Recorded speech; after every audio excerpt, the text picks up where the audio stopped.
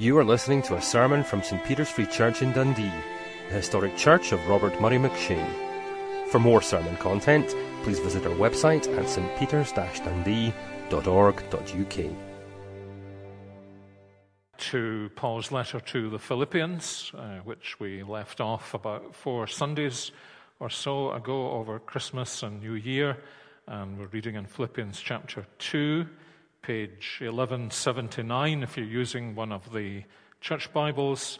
Philippians chapter 2, we're reading verses 12 to 18. And this section closes a circle of Paul's teaching that began in chapter 1, verse 27, now finishes here in chapter 2, verse 18. And as we go on, I think you'll see the connection as Paul often does. He'll open up a theme, and then he'll develop it, and then he'll bring it to a conclusion, and then he'll move on to another theme.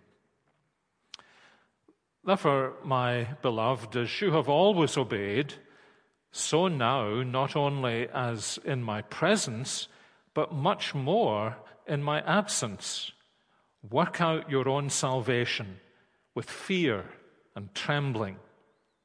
For it is God who works in you, both to will and to work for his good pleasure. Do all things without grumbling or questioning, that you may be blameless and innocent children of God, without blemish, in the midst of a crooked and twisted generation, among whom you shine as lights in the world, holding fast to the word of life, so that in the day of Christ I may be proud that I did not run in vain or labor in vain.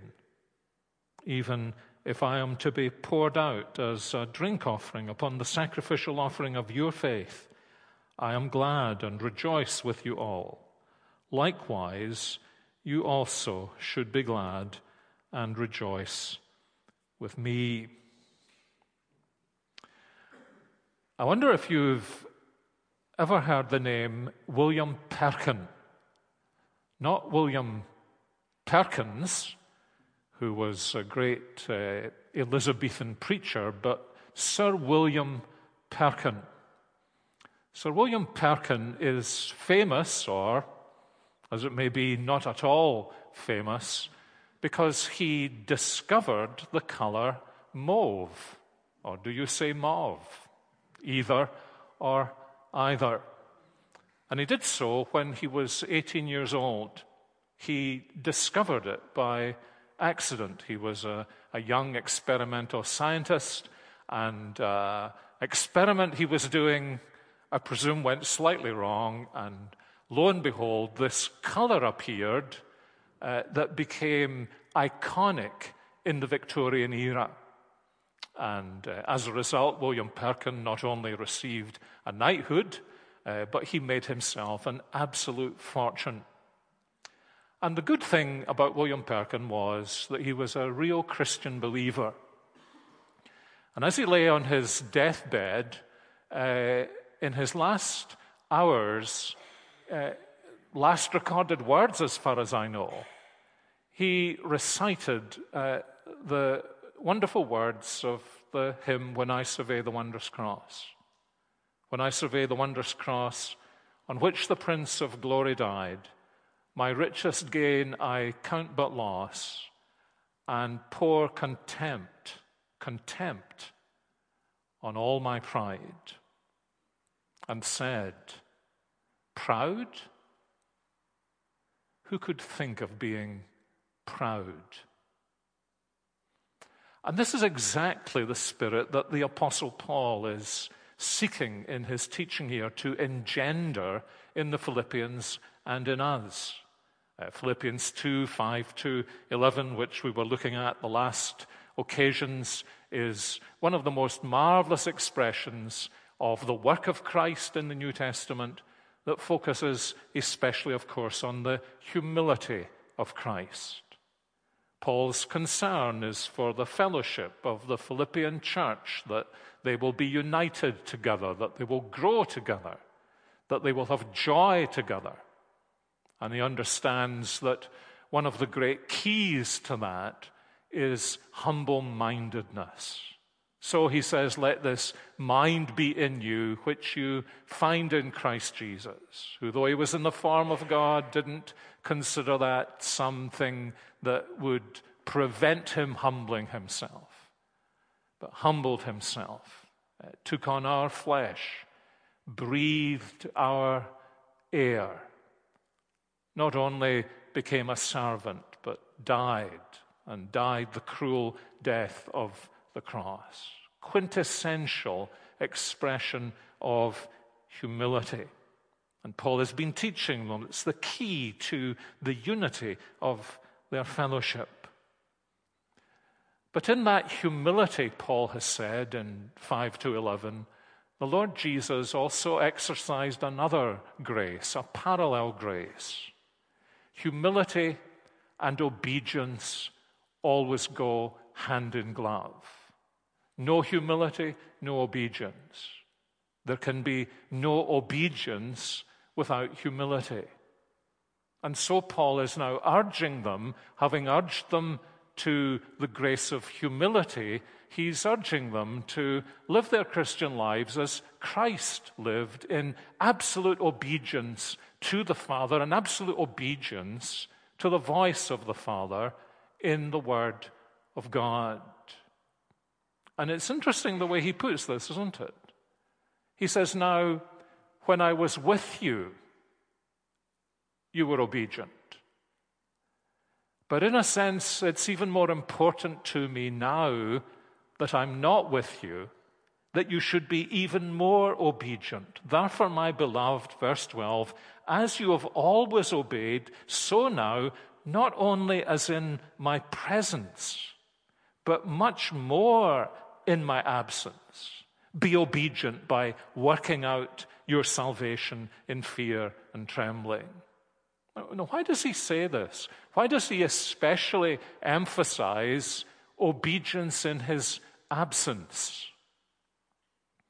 You know, sometimes ministers have this kind of experience. They're away from their congregation for a little time, perhaps a few weeks. They're on sabbatical. They come back, and some well-meaning member of the congregation, thinking with spiritual confusion that they're going to encourage their minister, says, we're so glad to have you back because when you left, everything fell apart.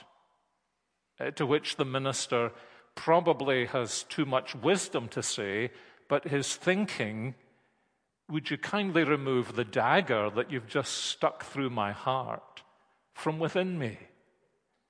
You couldn't more insult me and my ministry than telling me that when I wasn't there, things fell apart. But the truth is that they often do. And this is Paul's concern. Here is a church, and its existence and the conversion of its oldest members are all related to the presence of the Apostle Paul. And his concern is when he is removed from the scene, will it be like taking the plug out of the bath and everything simply rushes down the hole, as frequently has happened in the history of the church? Because for a significant individual, for someone to whom perhaps many of us owe a very great deal, we are willing to sink many of our differences. And it's often the case. You see this in churches. You see this in movements. When that significant individual is removed from the scene, then all the differences that have been sublimated for the sake of the greater good, the greater cause, the greater leader, they all come to the surface. And people rush for leadership positions or bicker with one another. And the Apostle Paul is profoundly concerned here that if his ministry has really been an authentic ministry, then these Philippians will show even more obedience when he's absent than they did when he was present. I suppose somewhere in a book you could find the statistics, but someone once said to me, when David was desperately sick, St. Peter's congregation actually grew. Now, you could draw two conclusions from that, couldn't you? Bye-bye, David, we can do without you. Or a wiser conclusion. This is the fruit of authentic gospel ministry, that it isn't that we are dependent on an individual, but that through that individual, we've seen Christ and our eyes are fixed on Christ, and because our life is in Christ, we are even more obedient in the absence of that individual than we were in his presence. And of course, that touches on a point, isn't it, that sometimes our spiritual growth or what we take to be our spiritual growth and our obedience is related to a superficial attachment to someone else. You think of some of the kings of Israel who, as long as there was somebody there with them, were faithful to the Lord. Think of 2 Chronicles 24 and the story of Joash, who was faithful to the Lord so long as Jehoiada the priest was there. And then when Jehoiada the priest was removed from the scene, all the weeds in the garden began to flourish. And the weed killer that he had experienced through the priest's ministry, when that was removed. And so you can understand the Apostle Paul's pastoral concern that they should show the fruit of his ministry in their lives. As he says in Ephesians 4, that the fruit of this ministry will be that each part of the body will do its own work properly and build itself up in love and come to a maturity. And because of that maturity, will be able to make a real impact on the society around about it. And it's clear this is Paul's concern here, isn't it? That all of this burden has got a view to their witness in the society in which they live, that you may be in the midst of a crooked and twisted generation, shining like lights in the world, holding fast to the word of life, so that in the day of Christ I may be proud. I mean, isn't that something when the Lord says to Paul, is there anything that, as you look back on your ministry, is there anything you feel proud of? And he would be able to point to the Philippians and say, one of the things I'm proud of, Lord, is that they grew in my absence. That really was the fruit of your Spirit's work in them. That as he had promised them in chapter 1, that it was clear that you began the work, that you would complete the work, and that you would not only do that, but all the way from the beginning to the completion, you would sustain it and grow it. So it's in this context, he has two exhortations for the Philippians, two commands for them. And you'll see them fairly clearly. They're in a complex sentence, but the commands are quite clear. The first is this. He says, work out your own salvation with fear and trembling. And the second is, do everything without grumbling or questioning. First of all, work out your own salvation in fear and trembling. Now, if you were reading the New Testament with someone who was a nominal Christian or religious in some general sense, and you'd try to explain to them that salvation is a free gift, and they've said, no, we've got to earn our salvation. Heaven helps those who help themselves. That's what the Bible teaches. And as you read a passage like this with them, they might turn to you and say, well, I told you so.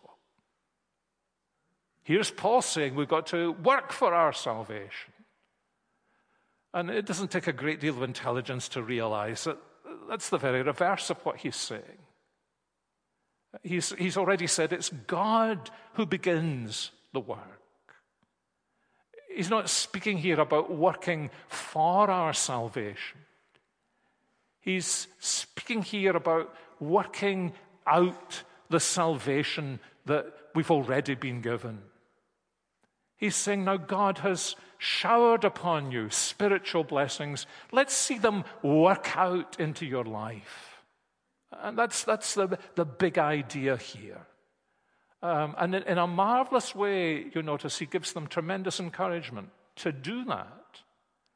He says, because God is working in you by his Spirit, internally, spiritually, yes, mysteriously. He's working in you both to provide the will to be obedient to him and the power to be obedient to him. But what he wants is saved people doing saved things. God is not interested in creating robots, zapping them with salvation so that they stiffen up and everything they do is the right thing to do. What he wants to do is create new people saved by his grace who actually live a saved kind of life, a transformed kind of life. Remember how he puts it beautifully in Ephesians chapter 2. He says that we are saved by grace through faith. And that isn't our own doing, it is the gift of God, so that none of us can boast. None of us contributes to our salvation, so none of us can boast in our salvation. But then he goes on to emphasize that by saying, and remember, you are God's workmanship, created in Christ Jesus for the good works he has beforehand ordained that you should walk in them. And this is part of the mystery and the glory of the Christian life. That those who are saved by grace begin to have the affections of salvation, the desire to live a saved kind of life, and the power to do so. I mean, so much of Paul's teaching focuses on this, doesn't it? That because of all the spiritual blessings we have received in Jesus Christ, all the resources that we need to live in a way that pleases the Lord. And so he says, now work at this. Give your energy to it. This is your pleasure. And therefore give all your resources day by day to, as it were, solving the puzzle of each day. What is a saved life going to look like today? Here is somebody coming to me and I simply don't get on with them. What would it look like if I lived in their presence as someone who had really been saved? Saved from bitterness, for example. And he goes on to speak about this. So it's as though he's saying, you've been saved, so be saved.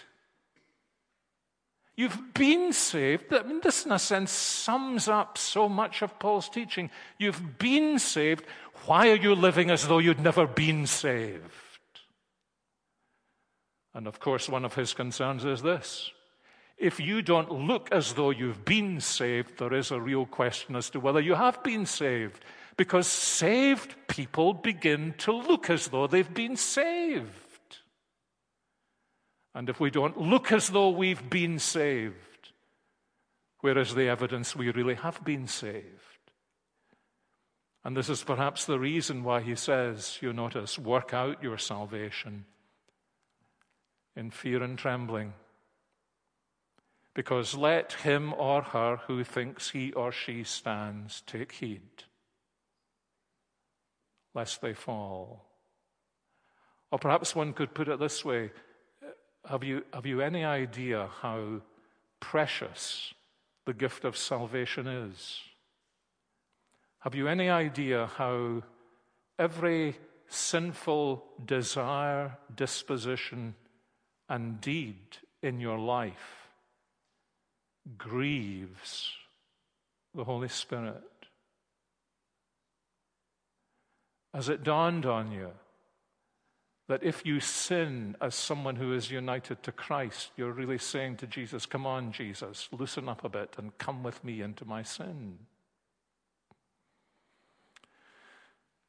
Of course, there's the big question here. Those of you who are familiar with the commentaries and the studies on these verses know that one of the questions that's asked about this exhortation of Paul's, work out your salvation in fear and trembling, because the imperative is in the plural.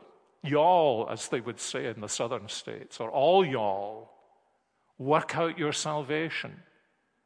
Does Paul mean that we're to do it as individuals, or that we're to do it as a community? Well, the answer is yes, isn't it? Yes and yes. We're to do it as individuals, but we don't live as individuals. We live in this community. And we can only work out our salvation as community when each part is doing its work properly, as he says in Ephesians chapter 4. So it's both. But we do this in fear and trembling, not in terror, but in fear and trembling for this reason, because we realize what a precious gift salvation is. Think about it this way. I wonder if any of you get fed up seeing these adverts in certain papers for Patek Philippe watches. Patek and Philippe were two fellows who went to Geneva, I think, in the 19th century, and they were watchmakers. Those of you who have been to Geneva know that if you pass by Patek Philippe or some of those other watch shops, there are no prices in the windows. And yes, you're right. That means that if you go in and ask what the watch costs, you certainly can't afford it. And their tagline is this: you never actually own a Patek Philippe watch. You simply keep it for the next generation. And it's subliminally saying, have you any idea how precious these watches are? Actually, I looked up their website to see exactly how precious they are. They don't even have the prices on the website. But I did, you'll be interested to know, find the price of a Grand Complications Blue. You can have a Patek Philippe Grand Complications Blue, notice not green, but blue, for £113,106. Now, I advise you against this, because it'll not just be the blue that will complicate your life, but your spouse will complicate your life, not to mention your bank manager. But you see what they're saying. You know, these watches are so expensive, so precious, that you feel you don't really own it. You care for it, and you pass it on to the next generation. And in a way, Paul says the same about the church, doesn't he? It is so precious. How precious? 106,000? It cost the blood of God's Son, our Lord Jesus Christ. That's why Paul says in 1 Corinthians 3, listen, friends, you are God's temple. And whoever destroys God's temple, God will destroy. Because his temple, the church, is the apple of his eye. It's the most precious possession he has in this world. It's worth 1 million Patek Philippes to him. He gave his son for the church. And so he says we work this out in our fellowship, and we have a certain sense of fear and trembling because of the sheer awe of the privilege. And sadly, sometimes, I'm not just speaking as an old man, I think this is actually true whether you're young or old. Sadly, the church in the contemporary world in the West has lost sight of that, hasn't it? The fear and trembling. You see, you cannot simultaneously have a sense of the sheer privilege of belonging to this people that Jesus Christ has purchased at the price of his own blood,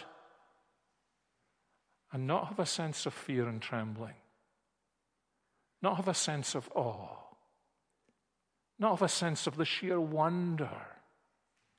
Remember how this was true of the early church? We're told that great awe came upon the people. And this is what Paul is saying.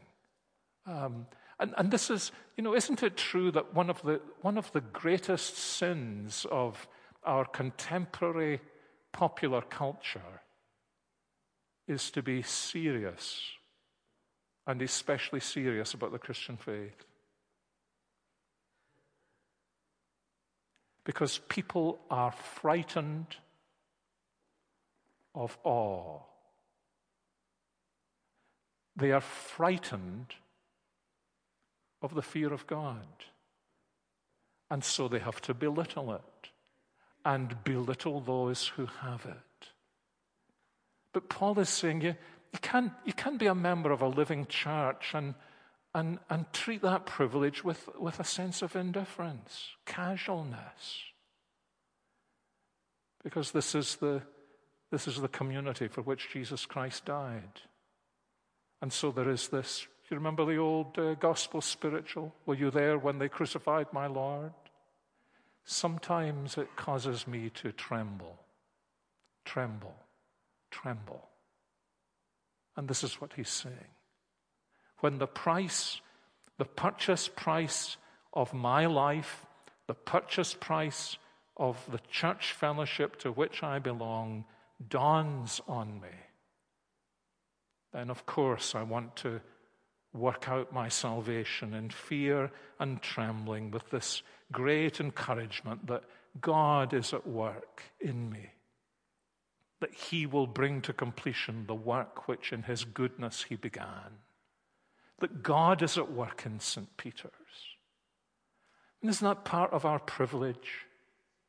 Isn't it? Have any of you ever been in a church where, as far as you could see, there has never been any evidence that God is at work? No one ever coming to faith.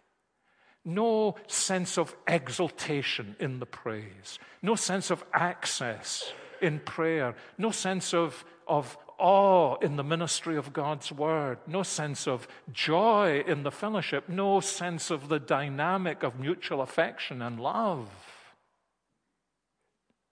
How terrible.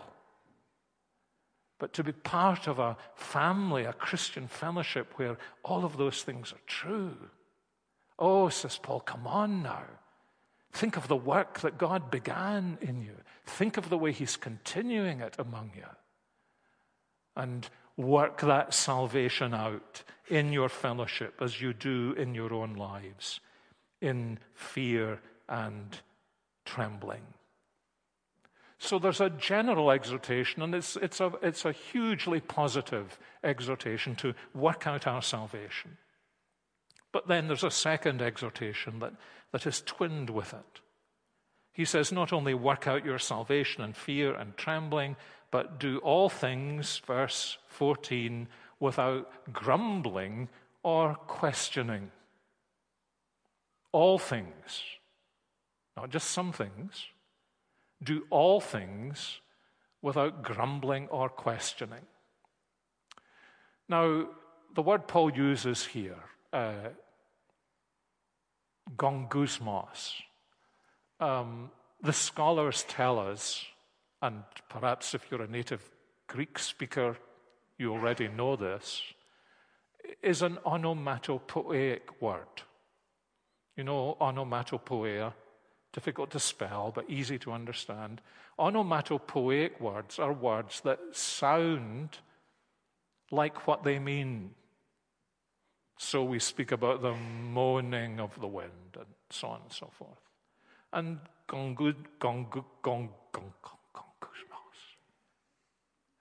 it's this, you see? Who invented the word tittle-tattle? I mean, what do those words mean, tittle-tattle? But it expresses exactly what happens.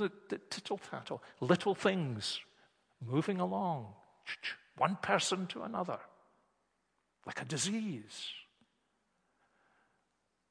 Paul uses it only once here in this passage.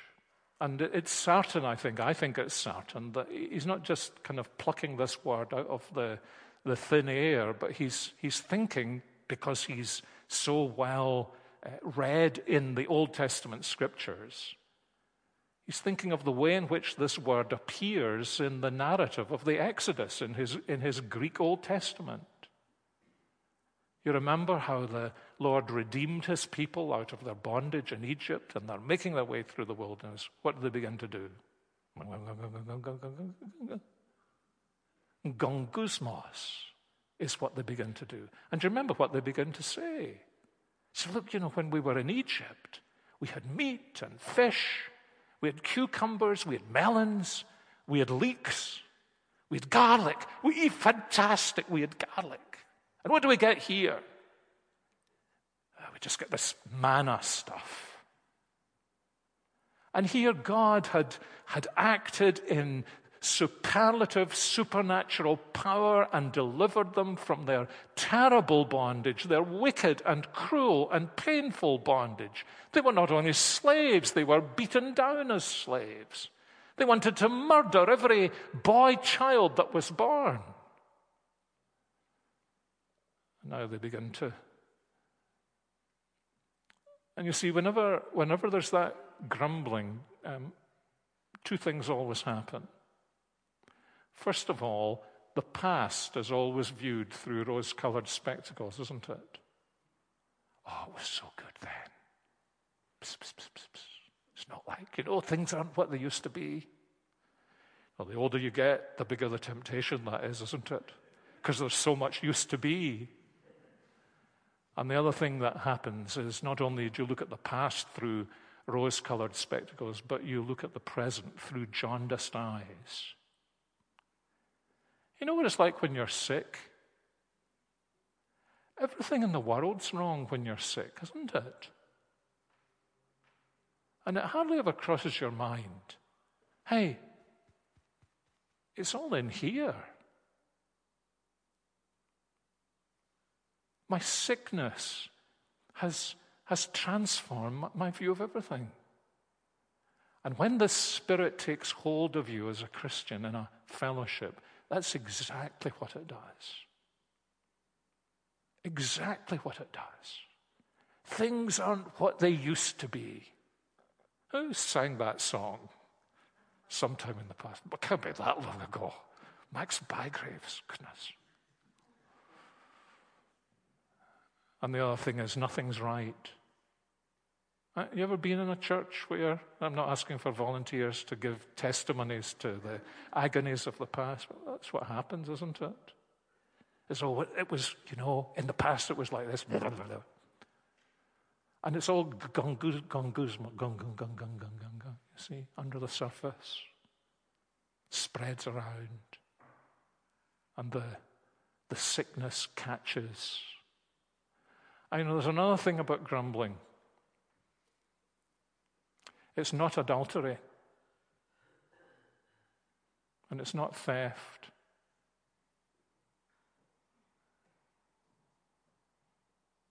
But it is, isn't it? It's adultery in your relationship to the Lord who governs everything in his providence. And it's theft of the glory that the Lord should be having from your life. But it's one of those sins that we are always able to justify ourselves in committing because the fault is in the other person. Now, dear friends, there may be a fault in the other person, and I'm sure when you put us all together, there are plenty of faults to grumble about in St. Peter's. Do you remember Jesus' illustration? I mean, Jesus' illustration is so kind of fantastic that you can pass by the words. You know, here I come into the church, and there is a huge wooden plank sticking out of my eye, and I'm let me refer to David because he's common property to us all. I go up to David because I've noticed there's just something not quite right. I go to David, let me get that speck out of your eye, David, my friend. Bang, bang, bang. And what do I think? I think I'm doing the right thing. And it's the same when I'm grumbling. It's a justifiable sin because that's wrong. And what Paul is saying here can have a mighty effect on our lives. Could it even be that what Paul is saying is this? Grumbling must never proceed out of my mouth. And whenever I see the seed of it beginning to flourish in the weeds of the garden of my heart, I need to pour the weed killer of the gospel on it, because I am to do everything without grumbling and complaining. Let me retranslate that. You should never do anything. I should never do anything with grumbling and complaining. Staggering, isn't it? And you see, now we've heard the second exhortation, the first exhortation begins to take on a different significance, doesn't it? Work out your salvation in fear and trembling. And I look into my heart and I think about the number of things I'm grumbling about. And how I'm then justifying myself for grumbling because she's at fault, he's at fault, the church is at fault, the world's at fault. And at the end of the day, I'm really saying God is at fault. Because God is working his purposes out in every circumstance of my life. What a beautiful thing it is, and what a testimony, and this is what Paul is coming to, isn't it? What a testimony it is when a Christian goes through hard things. And even non-Christians are able to say, for all that he went through, for all that she went through, I never heard a word of complaint about what others had done to him, or about the God they said they trusted. You see, that's not human.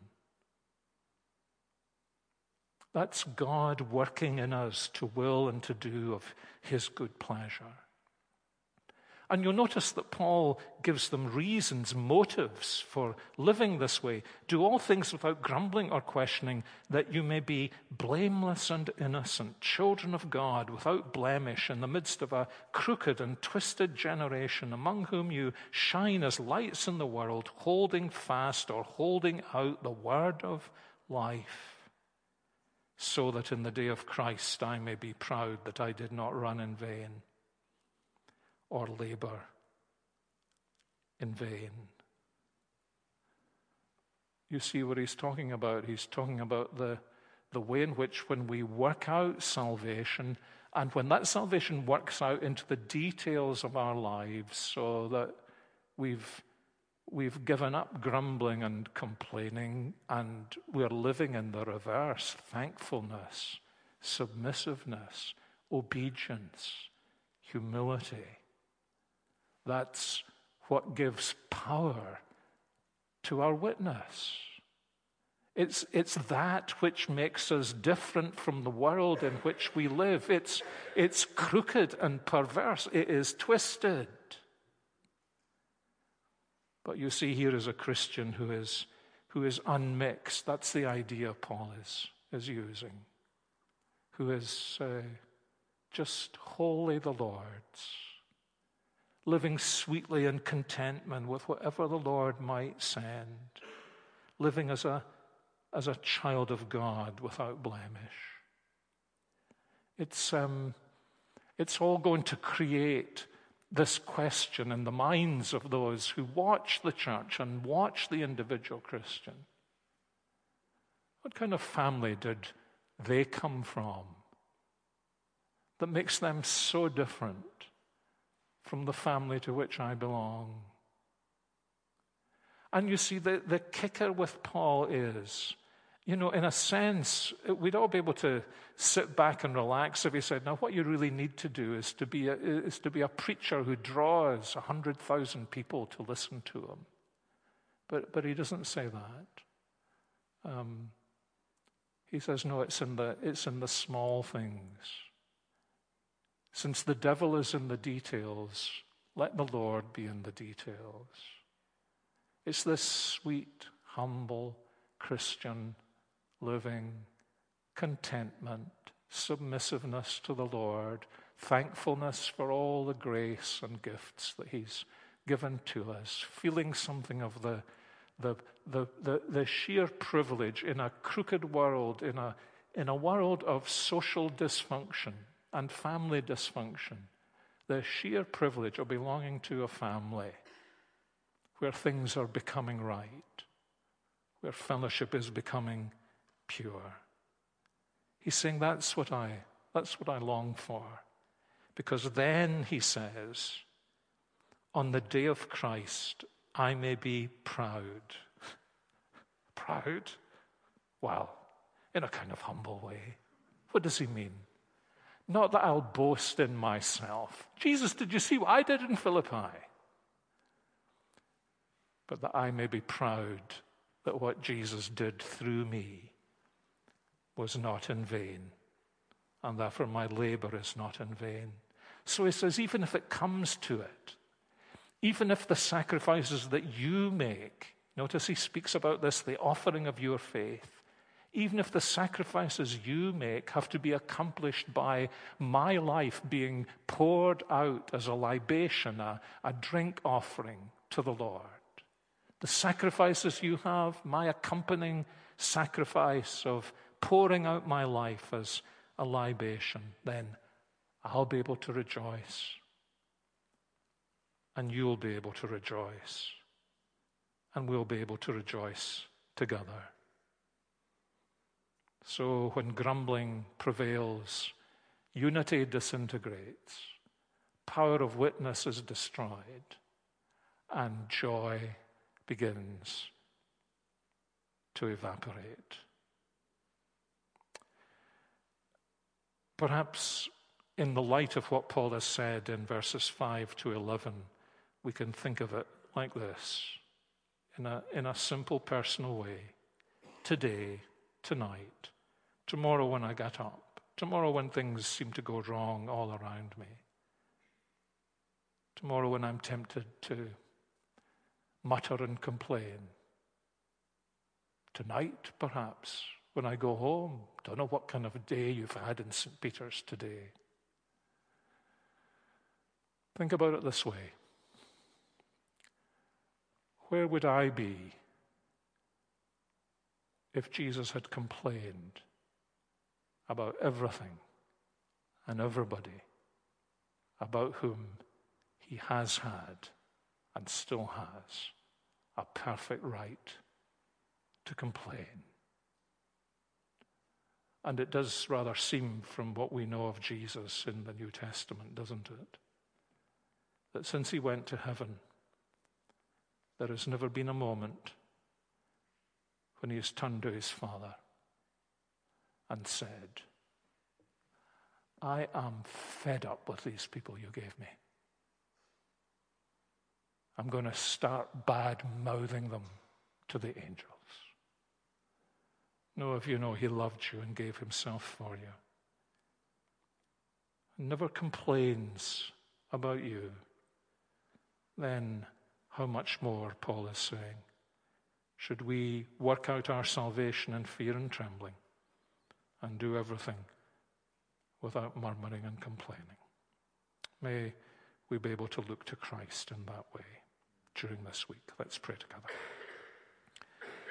Oh, our Heavenly Father, we thank you for the way in which you have purchased the church, the whole church for which we were praying tonight throughout the world, these masses of people who in every place call on the name of the Lord, the church in every age, and our church, St. Peter's, and our lives, how you have purchased our lives with the shed blood of your beloved Son, our Lord Jesus Christ.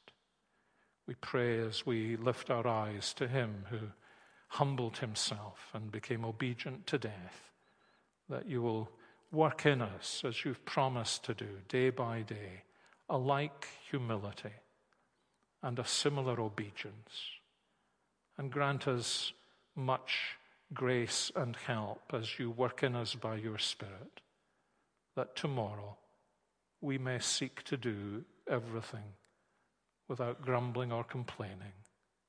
And so work that right into our hearts, that in every circumstance, in every providence, we will look to your hand and know that you work everything together for the good of those who love you, and to see in your kind hand the wonder of your grace to us in Jesus Christ and your gift to us of the Holy Spirit, that we may live in a way that pleases you, that blesses our fellow believers, and enables us individually and together to hold out the word of life in the crooked generation in which we live, that others may see and seek and be found by and find the Savior Jesus Christ.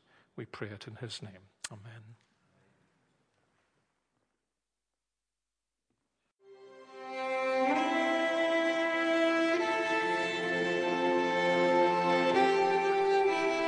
Thank you for listening to this sermon from St. Peter's Free Church in Dundee.